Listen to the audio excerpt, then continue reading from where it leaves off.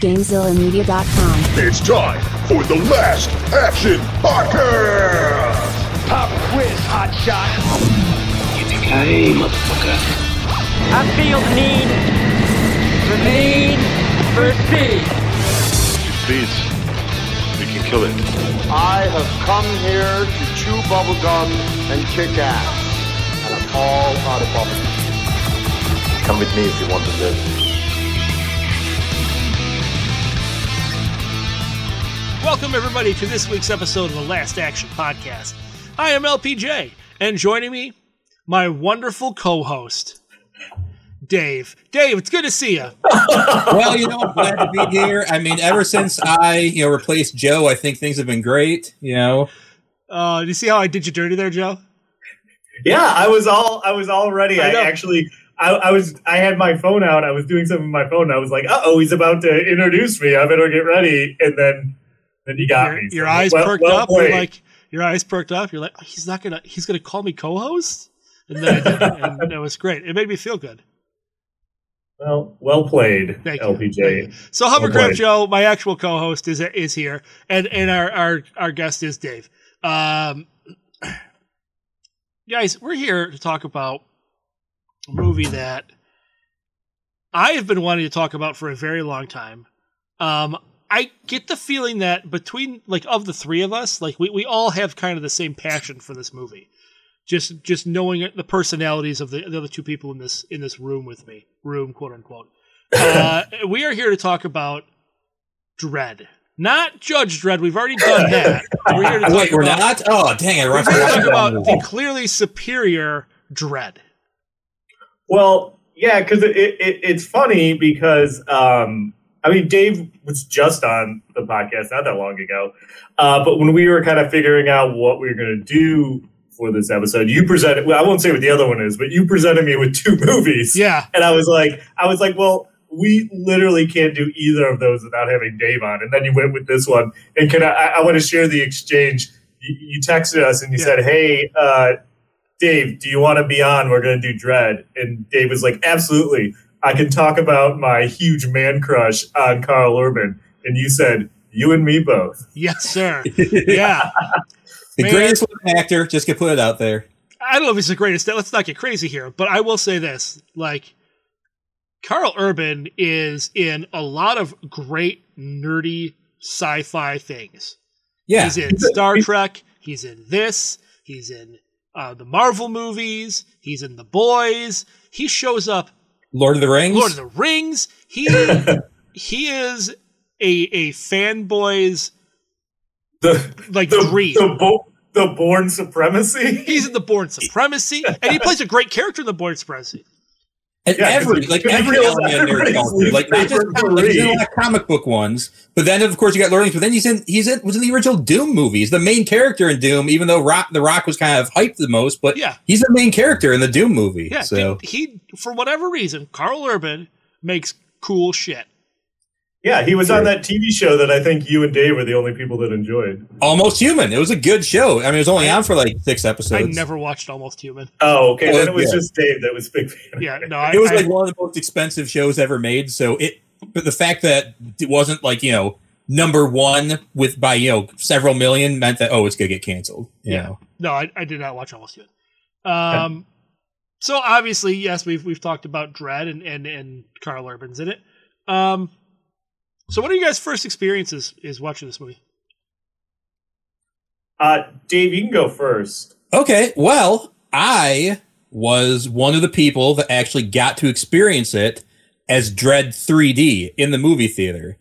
Because I saw it opening weekend. And I went to see it by myself, and I'm just this, because it came right at the end of probably the end of the 3D craze, but it was one of the few movies that did it well.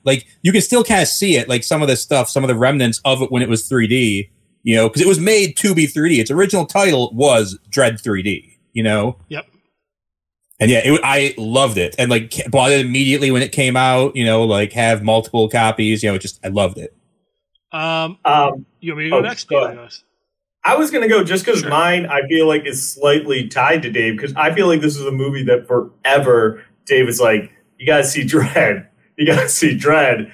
hey, have you seen Dredd? Like Dave was like on the street team for this movie. Like he was always telling me, and I was like, the Sylvester Stallone. He's like, no, forget the Sylvester Stallone one. You got to see Dredd. So I think one time I didn't see it in the theaters. I think I just rented it finally one time and watched it. And I was like, oh, okay. Like it was really good. And then, it's been on like Netflix and Prime and various different times. So but yeah, this is definitely a movie that I saw just because of Dave's passion for it, I would say. Oddly enough, my story is very similar. Dave was telling me about this shortly after he saw it. And I'm like, yeah, because I had wanted to see it, but never really, it was like, oh yeah, I want to see that. It looks like it'd be pretty good. But never actually got around to going and seeing it. And then Dave came back from seeing it and he's talking about it. I'm like, oh, I should probably watch it. And then as soon as it came out on, I don't know if it was HBO or FX or We're at Stars, something. It was on one of the movie channels, and I put it on, and it was phenomenal. Like, and then I think I might have told you a couple times too, Joe, that reiterated what Dave said. Said, yeah, I don't know why you haven't seen this yet. Yeah, it's probably true. Yeah. And then after that, I've seen it, at least 2 or 3 more times. Yeah, for sure. Okay, let's go through a few of the numbers on this. So the release date on this is September 21st, 2012. It had a budget of $45 million. This is where it gets a little sad. A domestic gross of $13 million. Yeah. And a worldwide of $41 million, which is surprising because I thought this would be a movie that would have done like gangbusters overseas. Sometimes those movies are like, they don't do well. But I don't know. I didn't look into this. Do you guys think this movie is a victim of the Sylvester Stallone Judge Dredd being such a turd? Do you think that that's like partially? I think it is. I also think, like I said, people were sick of 3D at this point. Like, remember how like bad the 3D was on Clash of the Titans, where like everything looked dark, and so people at this point had a bad taste in their mouth about 3D. And so that coupled with the fact that, again, the Stallone one, the fact that is more of an English cult character, he's not that popular in the US, but I mean, it's definitely become like a cult hit to the point where there is serious talk of a sequel or a series, Yeah. It's done really well. We'll talk about that more at the end too, because I would have a couple things about that. But I think you're right. And you're right. There's a lot of factors to it. The whole Sylvester Stallone thing. The fact that 3D was very tired at that point. And then Carl Urban would give interviews about this movie, and they would discuss how bad the marketing was for it. Yes. That it was not marketed very well at all. And that had a lot to do with the lack of exposure that people had to the type of movie this was. Like, people didn't, they were thinking it was a sequel to the Stallone movie and not something new altogether. And that definitely hurt it. And it also didn't help that you have basically a brand new, someone new to Hollywood in Alex Garland. You had a lot of new faces in this film, nothing to really promote it, to tie it to, other than really Lena Headey. She's really the only one of any note in the film, from obviously Game of Thrones. And they didn't hype her that. They didn't hype her that much, and the fact that like she was unrecognizable almost. I didn't even when the first time I watched this, I had no idea she was in it. Well, and I would even say like, I don't know how this matches up with like Game of Thrones, but this might be before. I mean, Game of Thrones is always popular, but this might be before like the fever pitch of Game of Thrones. So it's like, she might. I mean, like 2012. She filmed this in between like season 2 and 3, I think, of Game of Thrones. Okay. Well, I mean, it was popular, but I feel like it's one of those shows that increased as it went on popularity-wise. So, but not that it would make much of a difference. But okay. So, was not a success. That's kind of what we're getting from the dollars and cents. The Rotten Tomatoes on this is 79%, and the audience score is 72%. So. Yep. That tracks. Yeah, that actually kind of surprises me. I'd figure the audience score would be higher. I don't know are they? And this is going to maybe get into the inner workings of Rotten Tomatoes, but are those like constantly updated, or are they like captured at the time of the movie's release?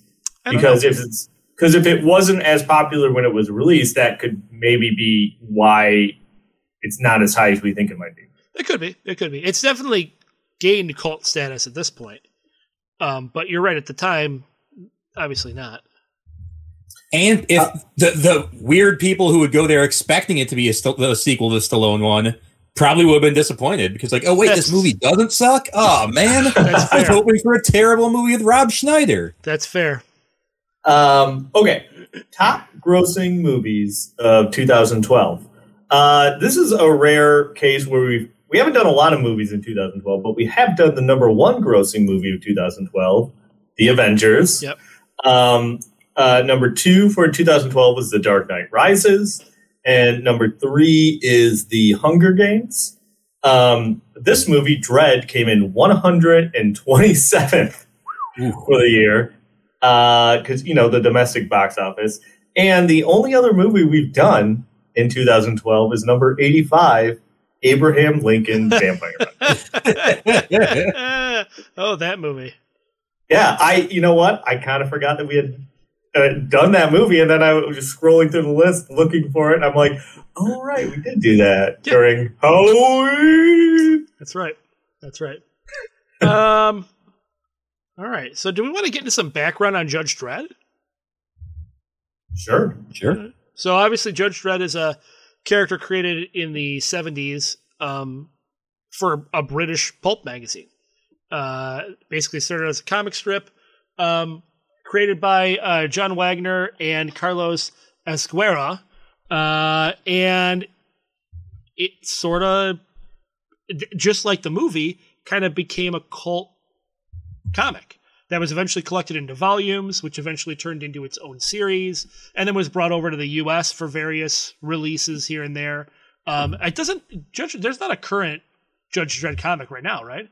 Up until recently, there definitely was up to the pandemic. I think it's more a lot of miniseries. Like there was a miniseries that was a sequel to the movie miniseries. There was, I know I picked up a bunch of copies at a comic book sale a while ago. It was a pretty recent one. I think there's a Judge Dredd versus Predator, Judge Dredd versus Aliens. Like, I think a lot of it's released by Dark Horse, but there are, it's more like Hellboy. There's not necessarily always an ongoing series, but there's, lots of miniseries. Yeah. And that's kind of what I gathered as well. And then eventually, they made the Stallone film, which was garbage. And then you can go back and listen. You can go back and listen to our episode. Go back and listen to our episode on that. With Dave's favorite corn dog and JB as a guest.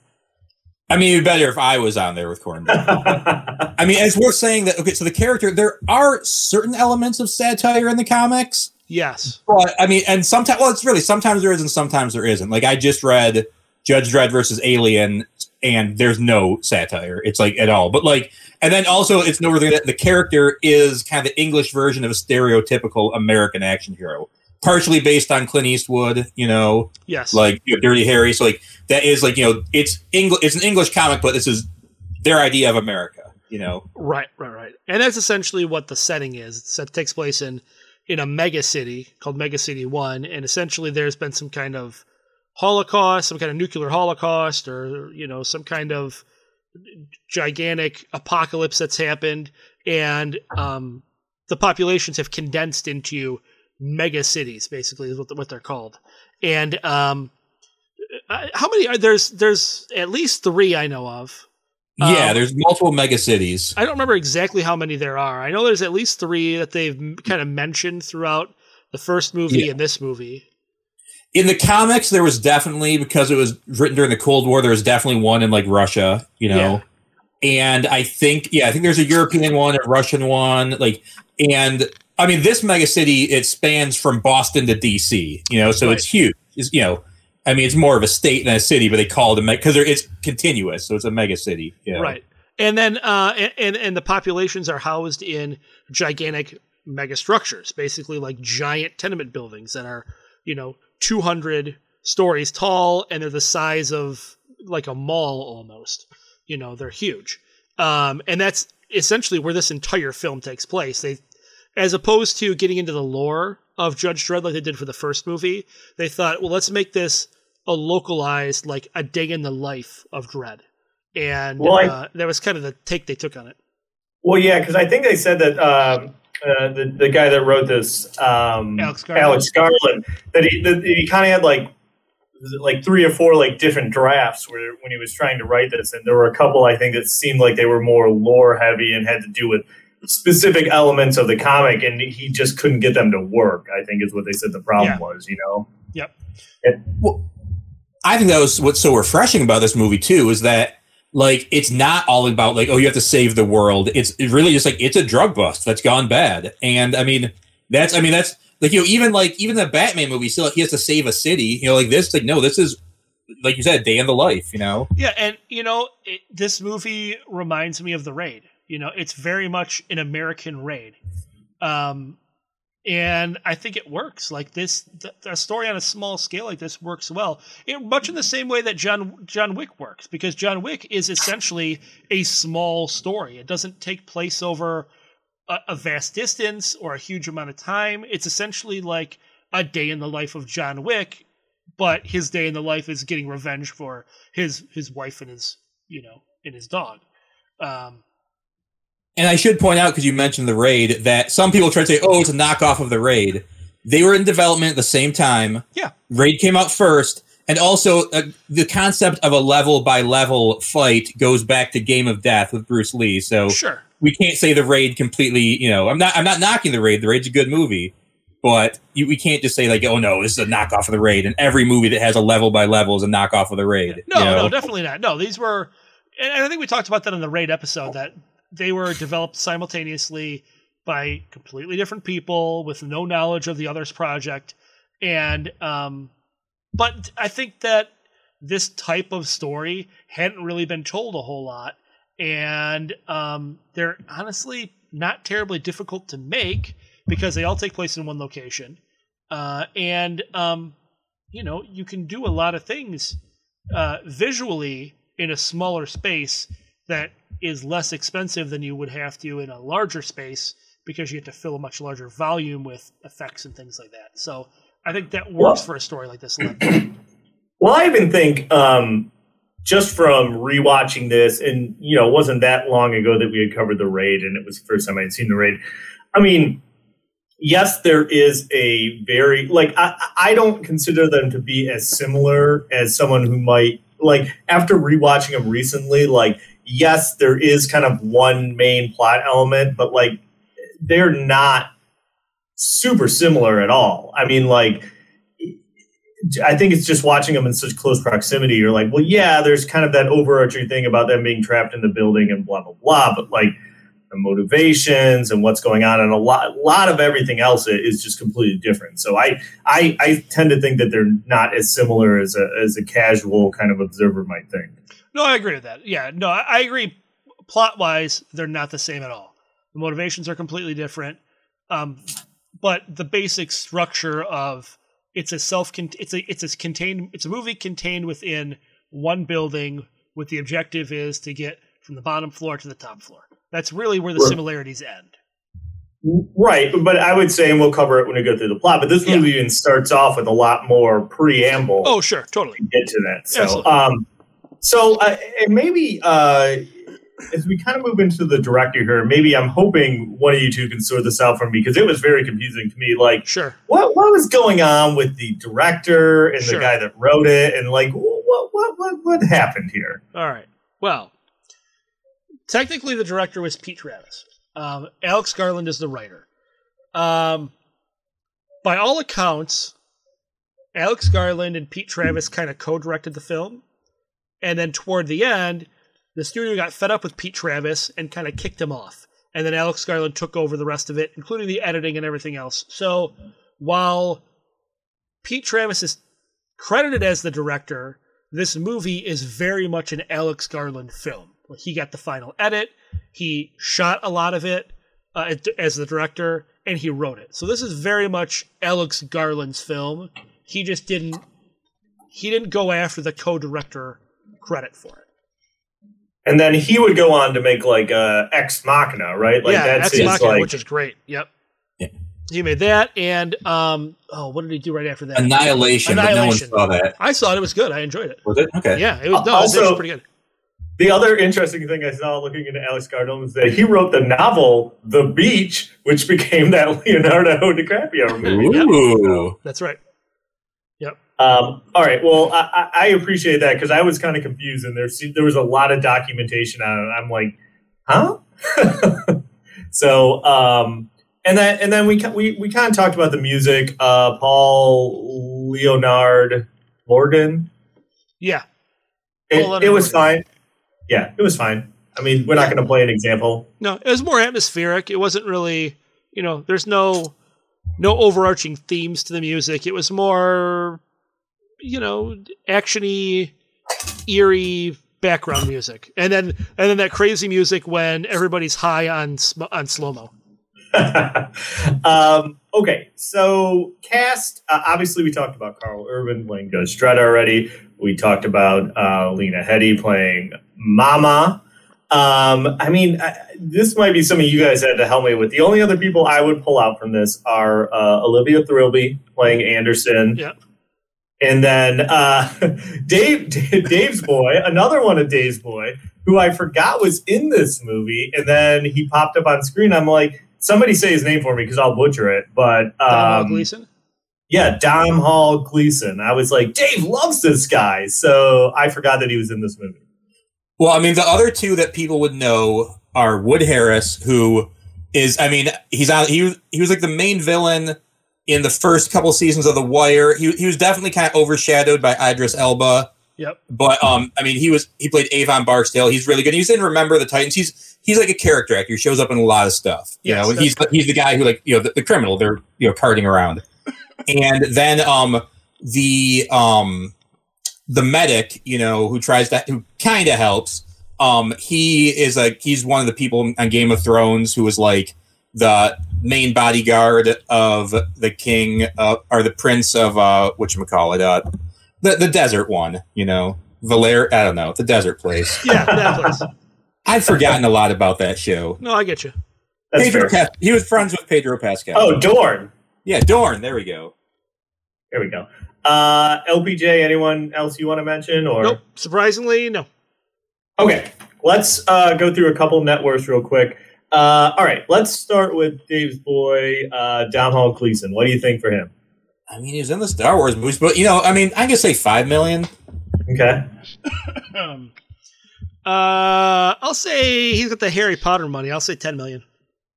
$7 million. You guys kind of split the We difference. both forgot about that Peter Rabbit money, so he's got some of that too. Oh yeah, That sweet Peter Rabbit money. Got Okay. deep pockets from that one.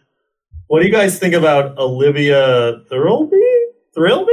I don't know how to say it. Thirlby. Okay, Olivia Thirlby. I know you wanted to correct me when I said it originally, so Yeah. I let you get it. I don't know of anything else she's done. I'm gonna say $3 million. She's got that sweet wedding ringer money, so I'm going to go with $2 million. $2 million, Dave. Well done. $2 million on the Olivia Thirlby bus there. super fan. She was also in that terrible movie where the mother died and came back in her daughter's body. It's bad. Oh, really? Yeah. Heredity? Yeah, the one with David Duchovny. I've only seen No. That's I forgot. Oh yeah, not already. Yeah, the one they did on How This Get Made. And I watched a little bit. Like, this is really bad. All right. And okay, so Lena Headey. Ooh, she's got that.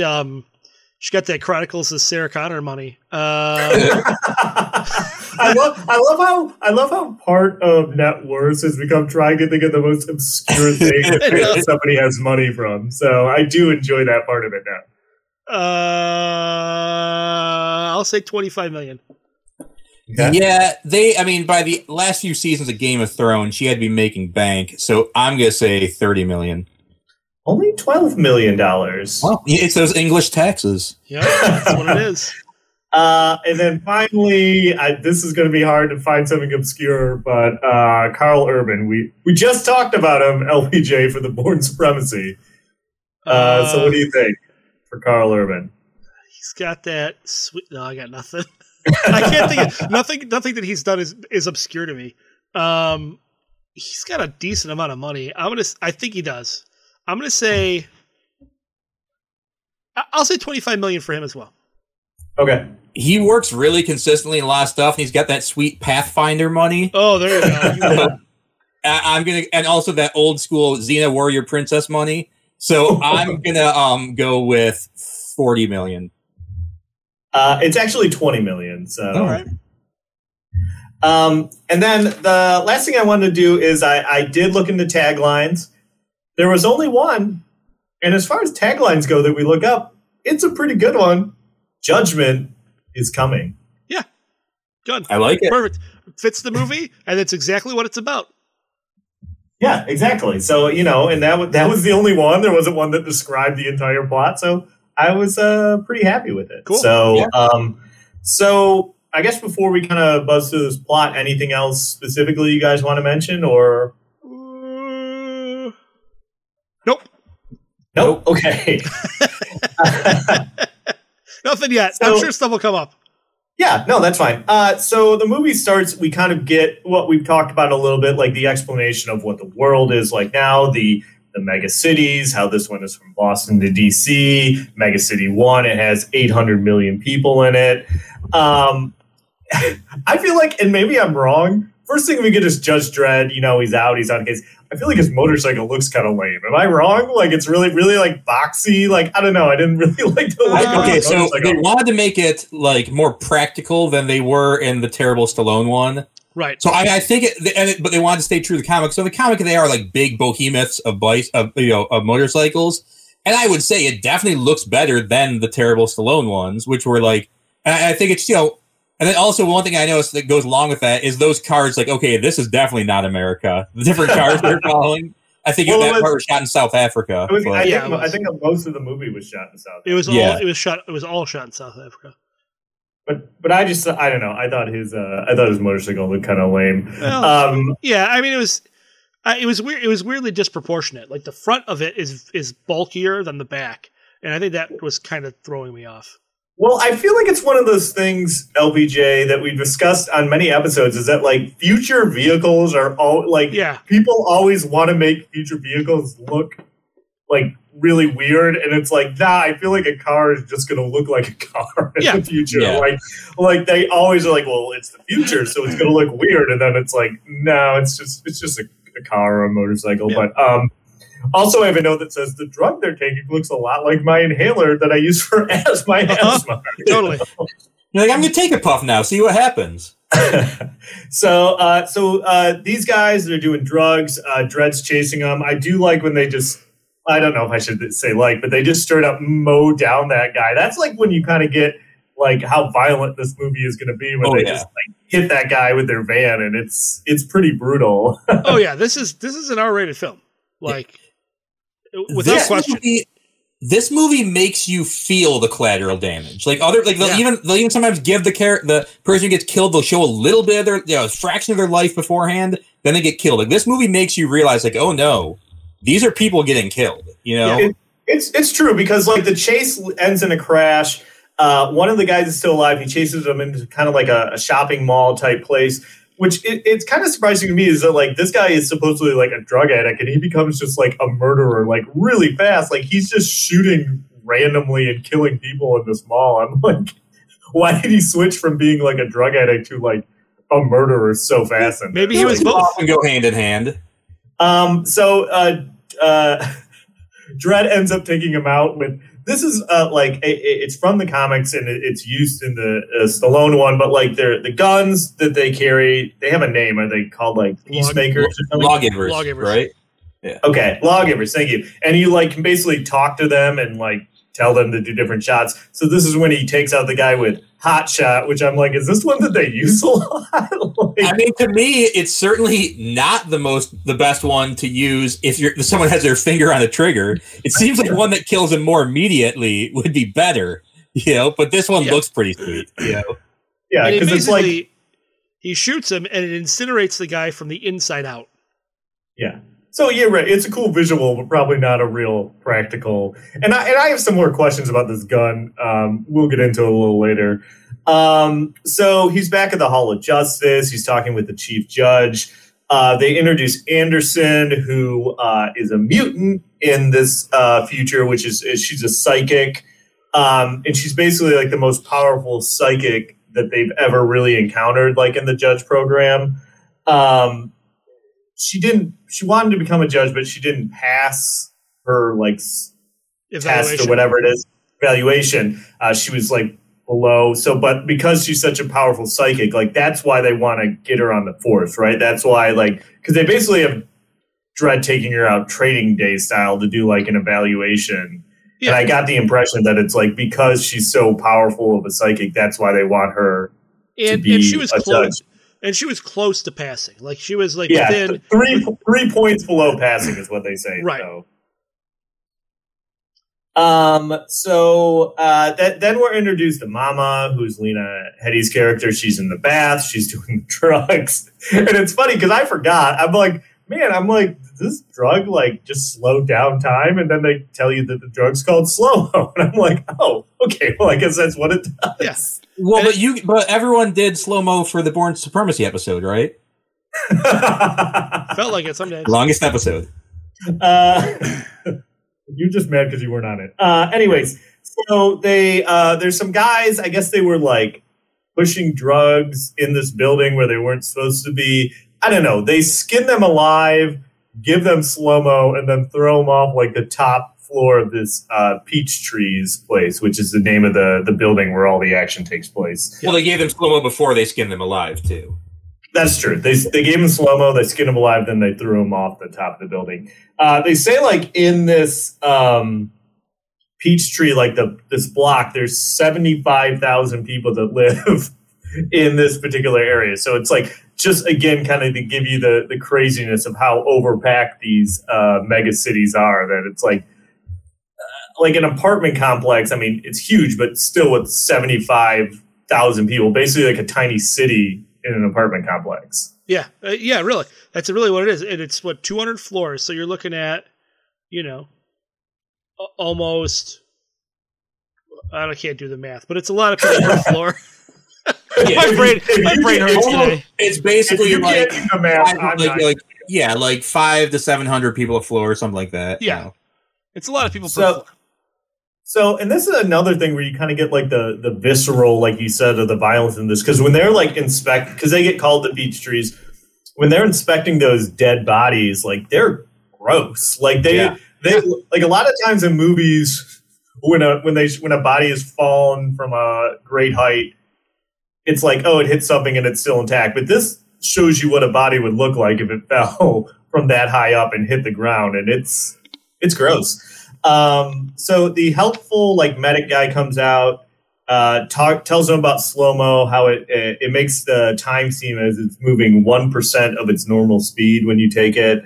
And that Mama, she has the Mama clan. She basically took over Peachtree. She was an ex-hooker, I think is what they say. Yes. And there used to be a couple of other clans or gangs operating, the Peyote Kings, the Red Dragons, and the Judge. I like the Judge because they basically had like a mask painted on that looked like a judge helmet. Yep. They're very reminiscent of the Warriors. Like all the gangs have different crazy outfits, and like when there's more tattoos, Yes.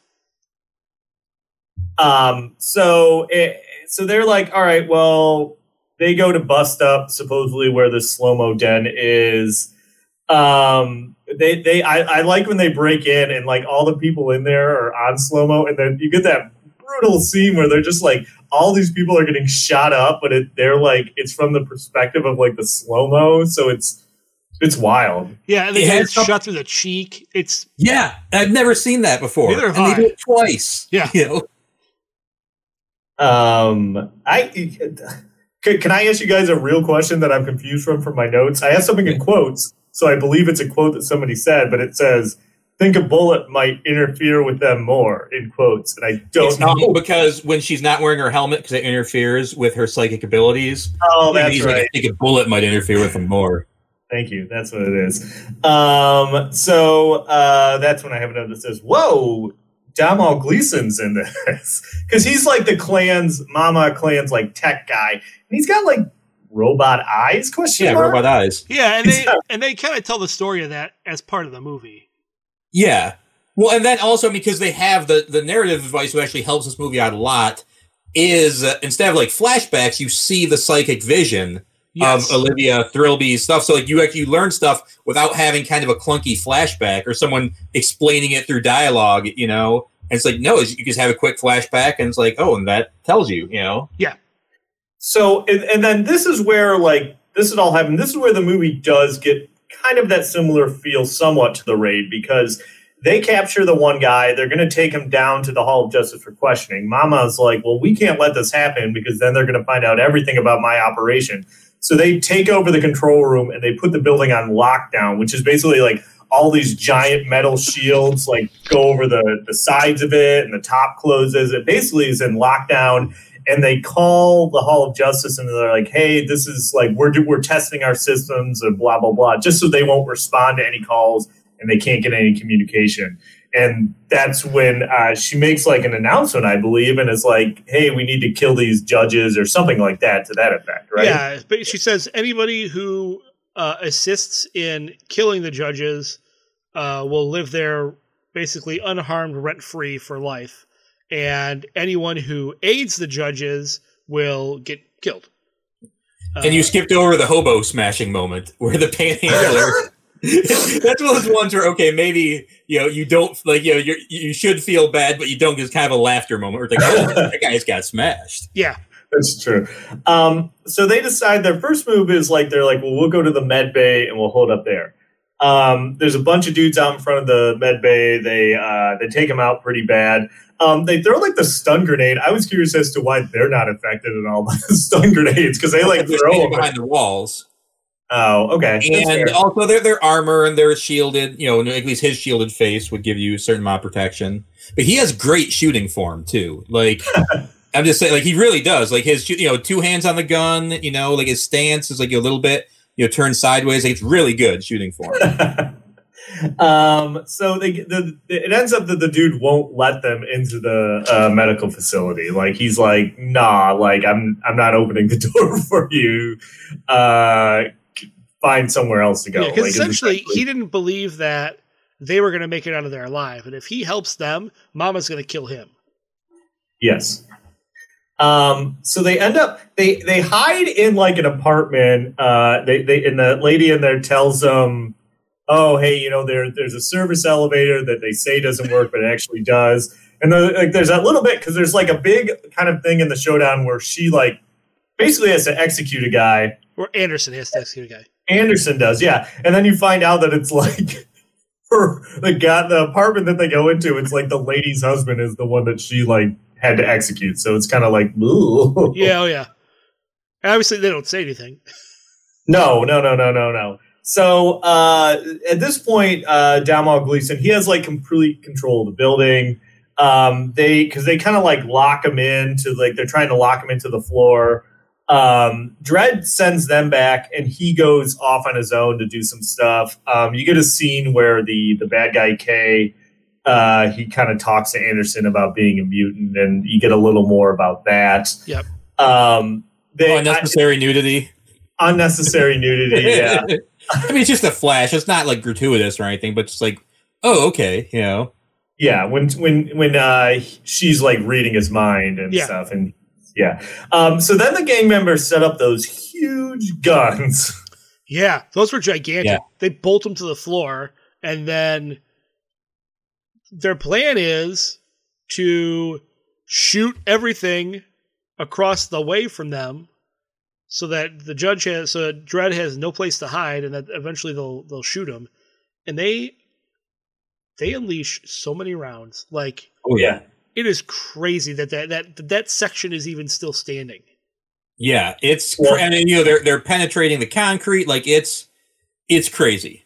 they just murder so many innocent people in that scene. Like it's like you said, the collateral damage in this it's like up front and you can't escape it. And there's so many people in that scene when they are just unleashing. The only thing that kind of bugs me about that scene is at one point she's like, concentrate your fire there. And it's like, how do you know where Dredd is at this point in time? Like she's like directing them to like focus on one section. It's like backseat shooting. But yeah, no, it's wild because it's and that brings up another point. Like, if her goal was to make sure that they catch Dredd and Anderson so that their guy doesn't get taken in to be questioned, she's not exactly being subtle. So let's say they do kill Dredd, right? And they get Kay back. And the lockdown's over. But then the police are going to investigate an entire floor being shot out on this building. I feel like to a certain extent, though, life is cheap. And they had the kind of plan to kind of tie it all to the bad raid. Like, the way they were going to display their bodies and stuff like that. I mean, I get the impression that there's a lot of people, there's definitely that level of corruption you see from what we'll get to later, and I do think that, like, it's overkill, but at the same time, she's also a druggie, That's true. You're not wrong. I think that just you can get away with a lot in this world. The fact that they said that, like, there's there's all these crimes, we can respond to 7% of them or something. Yeah, 17,000 crimes a day, and they can respond to 7% of them. Yeah. So Judge and Kay and Anderson, they're able to escape. They get out like a hole in the side of the building where there's randomly, they established it before, but there's randomly just like a half pipe on the side of the building, like way up in the air. Like, man, can you imagine if you like miss and fall off? Oh, wow. Because it's easily 70 stories up. Yeah, I don't like skateboarding or heights, so that's like my nightmare. So anyways, while they're outside, they're able to call control and ask for backup. But they basically are like, well, we got to go back in because we're going to get, like, if they catch us out here, like, we're screwed.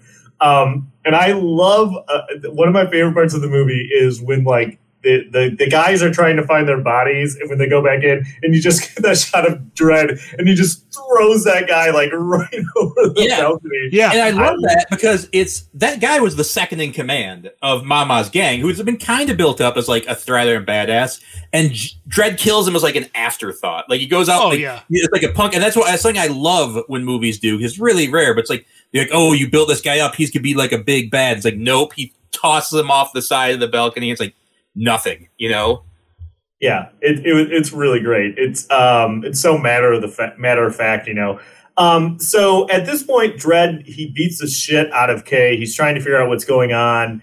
Anderson gets into his mind. I like that little like battle in the mind because he kind of thinks he's got everything handled, and she just owns him, gets all the information, and he ends up like peeing his pants, which is a fun little detail. So they find out that basically all the slow-mo in Mega City is being produced in Peach Trees, and it's like the home base. And at this point, I'm like, they know this. Why are they still dragging him around with them at this point? Like, because they still like take him with them, but because they still need him to testify. Like, they can't. The psychic, her psychic evidence is not admissible essentially because it would just be hearsay. Okay. All right. Yeah. Fair enough. So, they like the judges arrived that they were able to make a call for, but they can't get in because the building's still sealed.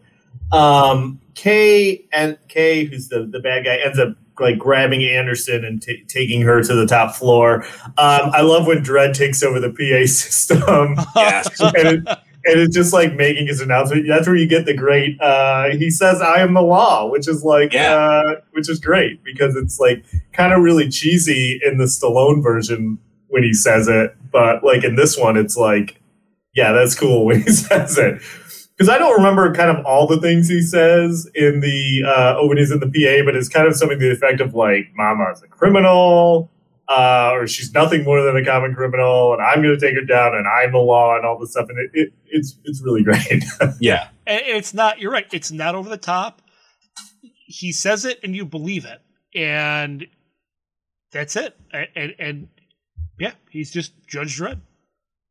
Yeah, because like the next scene is when they find out the terminal that he's using, and they send the guys to get him, and like he like sets them all on fire, and they're all just like burning to death, and then in a really visceral way, like all the rest of this movie. Where I can't remember, is it like incendiary rounds that he uses, or I can't remember. Okay, because he's running out of bullets, which is like, and me and Dave talked about this a little bit, like. How many bullets do those guns hold? Like, how do they hold so many different kinds of bullets?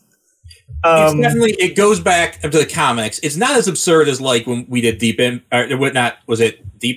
No, not Deep Impact. Deep Rising.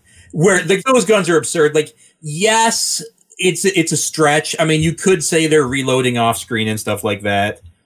And, you know, when they go fully auto, a gun that size, but it goes to the comics, you know, and they're bigger and better looking than the Stallone ones. Those were like, you know. I think essentially what it is they load like a generic projectile, and like the front of the gun or some other part of the gun gives that projectile whatever feature it needs to.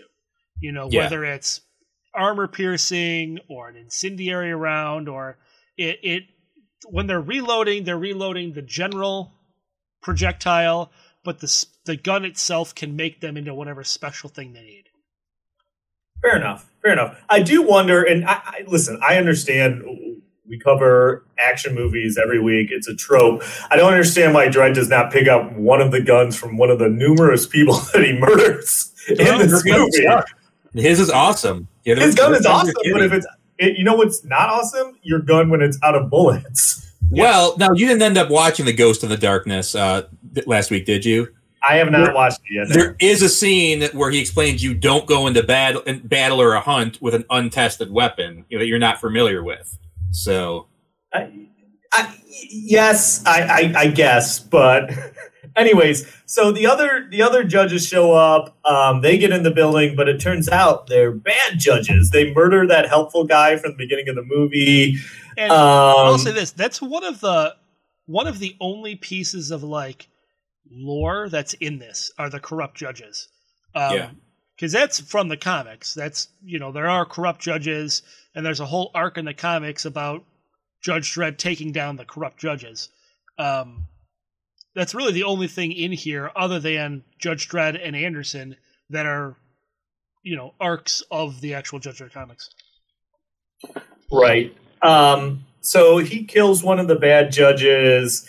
I love because they have Anderson captured, and what's his name? Kay like has her gun and is like gonna shoot her with it, but obviously Judge's guns, they're DNA coded to the judge. So he tries to use it, and it like basically blows its, like, I would say hand, but it's more like half his arm, like completely off. Yeah, almost up to his elbow. And they say, like, I don't know if you guys saw this, but I read that they said that like that's kind of seeded like earlier in the movie when they're in the mind, and like she's kind of controlling him, but like one of the things that he pictures is him like with her gun, like using it. Yeah. So it's like she planted that in his mind to make him think that he could use it, knowing that he couldn't. So then when he does, he dies and she gets away. So like I never really realized that, but then thinking about it, I'm like, oh yeah, okay, that's kind of neat that they had that little bit in there. So I think just in general, she's awesome in this. Like, just because she got taken captive doesn't mean she's like the damsel in distress, as we'll see in a scene coming right up. That like she's awesome and like a great tough female character, you know. Yeah, Dredd battles two of the other bad judges. The one he kills with like, is it an explosive round or something? I don't know. He shoots him in the head and his head blows up or something, right? Yeah, it's like a C4 round or something. Yeah, he also did that with the one he fought in hand to hand. He did that sweet thing where he like broke his his larynx or something and just like was bashing him in the throat. That was pretty awesome. That was pretty awesome. Yeah, and like Dave said, because one of the bad judges is a lady judge, and she's like, well, I'll go get Anderson. Like, I'll kill her because she's going to hesitate. She's going to think that I'm back up. But it's like they run into each other, and because she can read minds, she just immediately mows down the lady judge. Anderson, as soon as she sees her, just shoots her. Yeah, and it's really great. The last remaining evil judge, he shoots Dredd with like an armor piercing round. So he seems like he's in trouble because he's out of bullets. And that's when he's like, "Oh, I just had to wait." And he's like, "Oh no," he tells him to wait, and the guy's like, "Wait for what?" And he's like, kind of like mocking him. He's like the great Judge Dredd. And he's like, "Oh, wait for her to shoot you," because then Anderson shows up and just lights that guy up as well. So, and in this part, it's really noticeable that like Carl Urban's facial expressions are like right from the comic, like just like he's like really dour, like, and in that scene, like it looks like you could just Google a picture of Judge Dredd in the comics, like that is just identical, you know? Yeah, and then you get Dredd treating his own wounds, which I thought was kind of gross. They catch Domhnall Gleeson, but they let him go because, like you said, Anderson kind of reads his mind and sees that like he's as much a victim as anyone else. Like he doesn't want it, you know, like they gave him robot eyes and all that stuff. Yeah, essentially Mama poked his eyes out with her thumbs and then replaced them with robot eyes so she could use them to kind of run the technological aspect of the, you know, be her IT guy. Yeah. Right. So he gives him the code to get into Mama's like quarters where she's holed up. She's like, "Hey, I have this whole however many top floors of the building rigged to explode. It's set to my heartbeat. So if you kill me, like it's gonna blow up." And then I love the fact that Dredd just shoots her anyway because he's like, "I don't really care." And I think he theorizes. He's like, how good is that transmitter? Like how what's the range on that? Because she just has the top 50 floors rigged. He's like, well, if you don't die by the time you hit the bottom, you're probably not within range of these things. So let's try it. Yeah. Yeah. It's a kilometer high, you know. And a real vengeful dick movie gives her slow-mo and then throws her off the top of the building. And we get like that shot of her in slow-mo falling until she eventually hits the ground and splats and doesn't set off the charges because she's super far below those floors. And that's basically we get to the end. Anderson's kind of over it at this point, but Dredd gives her a pass. He's like, "Hey, you pass." And then he we doesn't get tell her that. She doesn't know. She walks away never knowing. Oh, that's right. Their She walks away. supervisor That's walks right. up and says, you know, how'd she do? And Dredd goes, pass. That's right. Because I think they say this is just a side note. He constantly throughout the whole movie calls her Rookie. I think they say that she only gets referred to by name like 3 times or something. The rest of it is just Rookie. Yep. But then we get like a Dredd voiceover, more about, you know, just kind of how shitty Mega City is. Yep. And that's the end. It's like, and I know we'll get into this a little bit, it's like the pilot episode to a really good TV show I want to see. I feel like that's exactly my thought. It's like a really long pilot episode. And that's not necessarily a bad thing. But it didn't feel like it felt like there should be more. Like and it just gets so good too. You want more, you know. Yeah, but you know, at the same time, it didn't feel like a theatrical film. It felt like a pilot to a TV series, which I think in a lot of ways is kind of what a lot of comic book movies should be, because they're always comics. There's always more, and then as we've seen now, like, you know, with the MCU and everything, there's always going to be more. You know, it's like I think like. That sense, but it wasn't like it left a ton of stuff hanging. You know? No, I think. No, go ahead. Oh, sorry. I was going to say. I just think that this is a comic book movie, but take out. We don't have to spend an hour learning Judge Dredd's origin. Like, yeah, right. That's where this movie's short. It's not 2.5 hours long because you don't have that. We don't. You know, he's just Judge Dredd. We don't have to learn like his motivation and why he became Judge Dredd and all this stuff. He is just Judge Dredd. Which, by the way, I don't know if you guys saw, but they say that this has the exact same runtime as the 1995 Sylvester Stallone one. 96 minutes. So much shorter. Feels so much shorter. It does. Because that movie feels long. Yeah, because they're on so many different places and they do so many different things. They add so many. Like, that's one of the things I loved is that, like, there was no, like, you know, obviously in between Stallone and Diane Lane, there's like a little romance thing. There was no romantic tension between Dredd and Anderson, and there shouldn't be, because he's her, the superior judge, and that was great. They didn't have any of that stupid stuff, or no origin, the origin and the Stallone was terrible, Well, and I don't think this has come up yet, but one of the things, and kudos for Carl Urban for this, but he has that helmet on the entire movie. Yeah. Yep. He's not, it's not like a vain thing where they're he's like, I need my headshots. I got to head. He's committed to playing this part. And I think they said that he even kept that helmet on in between takes. He stayed in character. He didn't smile.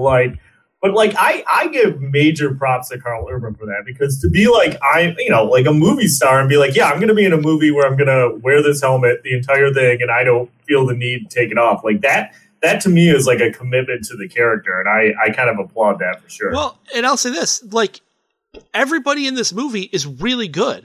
Even the corrupt judges are great. They seem like they'd be corrupt judges.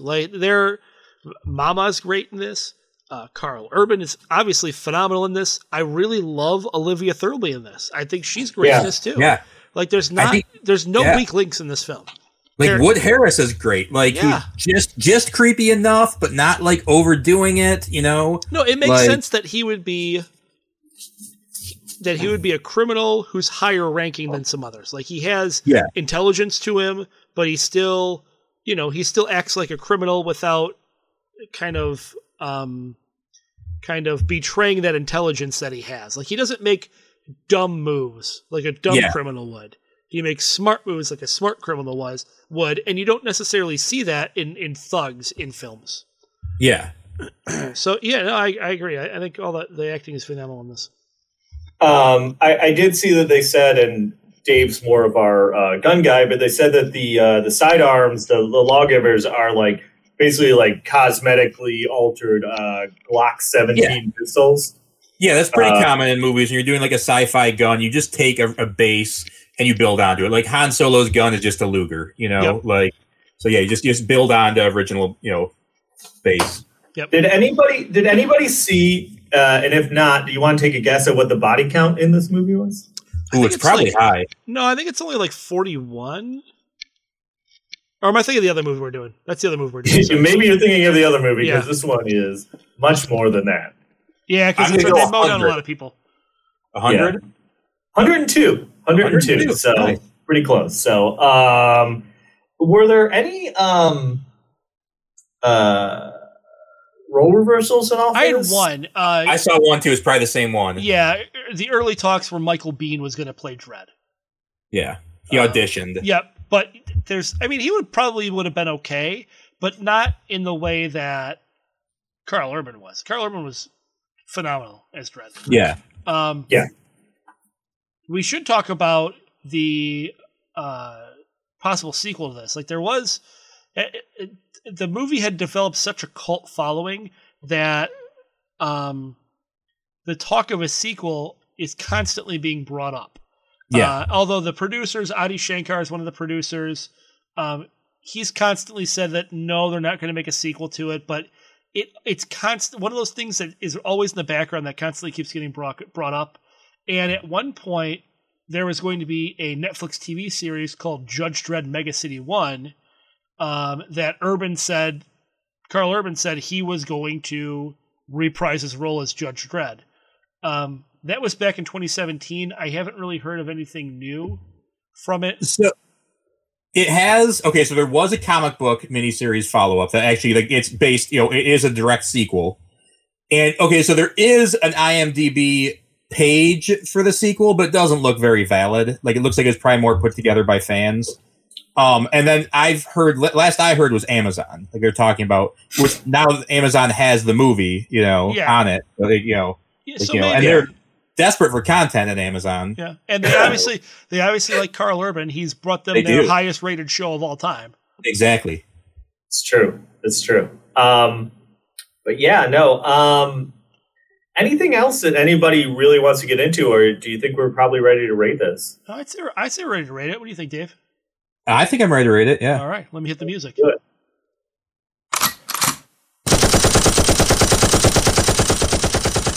Okay. Who wants to go first? Dave, you're the guest. You can go first or have one of us first.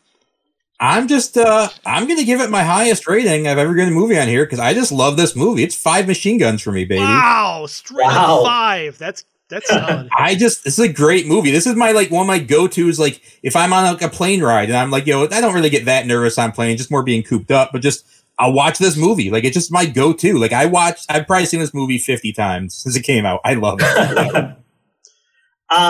I'll go next. Sure. I love this movie too. Probably not to the extent that Dave does, but I do think it's a really good movie. And I think it's one that maybe people haven't checked out. And I think that you should, if you're steering away from it because it's like you think it has anything to do with the original one, that's false. But also, like if you're like, it's based on a comic book, and I'm not like a comic book person, like I think you don't that doesn't factor into this at all. Right. Like yes, it's based on a comic, and yes, they use elements of it, but it's not like it's steeped in mythology like we talked about. Like it's just the use of the characters for a setting of a good action movie. But I can't give it 5. I'm going to give it 4 machine guns though, because it is really good and it's a lot of fun to watch. And it's like we said, it's a fast watch. Definitely worth checking out if it's something you haven't seen, because like we said, it's on Prime, it's on Hulu for free, and it is really good. Yeah, I'm right with these guys. The acting's great in it. The action's great in it. You don't need any kind of background in Judge Dredd to watch this film. It is very much it's a very accessible film for people who like action movies. And it moves. Like there's no slow spots in this film. It moves. And it's a fun watch. Like there's lots to take away from it. Great special effects. The action scenes are fantastic. The plot's not complicated. It's very easy to follow. The whole movie's great. It's a fun watch. I'm going to say my only takeaway is it does feel like the pilot to a TV series. So if you're going in expecting like a John Wick ending or something like that, you're not really going to get it. It's a little more open-ended than you might necessarily like. So I'm going to go 4 machine guns with this one. All right. Yep. And apparently there's the dogs like it quite a bit. They're giving it 5 barks. I don't own a dog, but my neighbor's dog is very loud so and likes good to for bark. them. So. Yeah, you're allergic to dogs, so I don't know why there's a dog anywhere near you. It comes out in the mornings right next to my bedroom window, and it is awful. I feel like we should. My neighbors are great. I'm not complaining about them, but the dog likes to bark. It's okay. They're not going to listen to this. I feel like we should mention it's a German Shepherd named Gustav. So it's a very German dog. All right. Well, anyway, yeah. So there we go. There's Dredd. David, is there anything you want to plug before we get into our plugs? I say. And I'm going to this when it comes out because subscribe to the Patreon because not giving anything away, but I might be contributing an episode to your Patreon later. And I say to everyone, contribute, go on the Patreon. Can confirm Dave will be on a future episode of the post-credit scene. It's true. Yep. So check us out on Patreon. You can donate $1. You can donate $5, or you can donate whatever you want. We're not picky. But at $5, you get an extra episode from us called the Post-Credit Scene. You get extra episodes from all the shows on the Gamezilla Network. And of course, we are on the Gamezilla Network. So you get us on Mondays. You get the Gamezilla show on Tuesdays. You get Noobs and Dragons starring myself and Sphinx on Wednesdays. And Thursdays is The Legend of Retro, which I will be appearing on a few episodes in the near future. You will hear me on there. I know. I'm not going to spoil which ones they are. Breaking news. So listen to me on there. I'm going to be all over Gamezilla Media over the next few months. You're going to hear me kind of everywhere. So if you like me, great. If you don't like me, well, sorry. But yeah, also, good. I was going to say and also, if you want to sort of support the show, check us out on Facebook, check us out on Instagram. And if you really want to get involved, join our Discord. It's where we probably have the most interaction with people. You can hit us up directly. We have a channel just for the show. So it's a great way to get involved if you're really liking what you're listening to. Absolutely. I like listening to Dave. Dave, thanks for being here. Yeah, Dave, thank you. Thank you so much. It's always fun to have you on. That is the best benefit of our new recording situation is that we're able to have you on as often as we like. So thank you very much. I always enjoy being on. Yep, absolutely. Anytime. Well, this episode of the Last Action Podcast has been terminated. But we'll be back.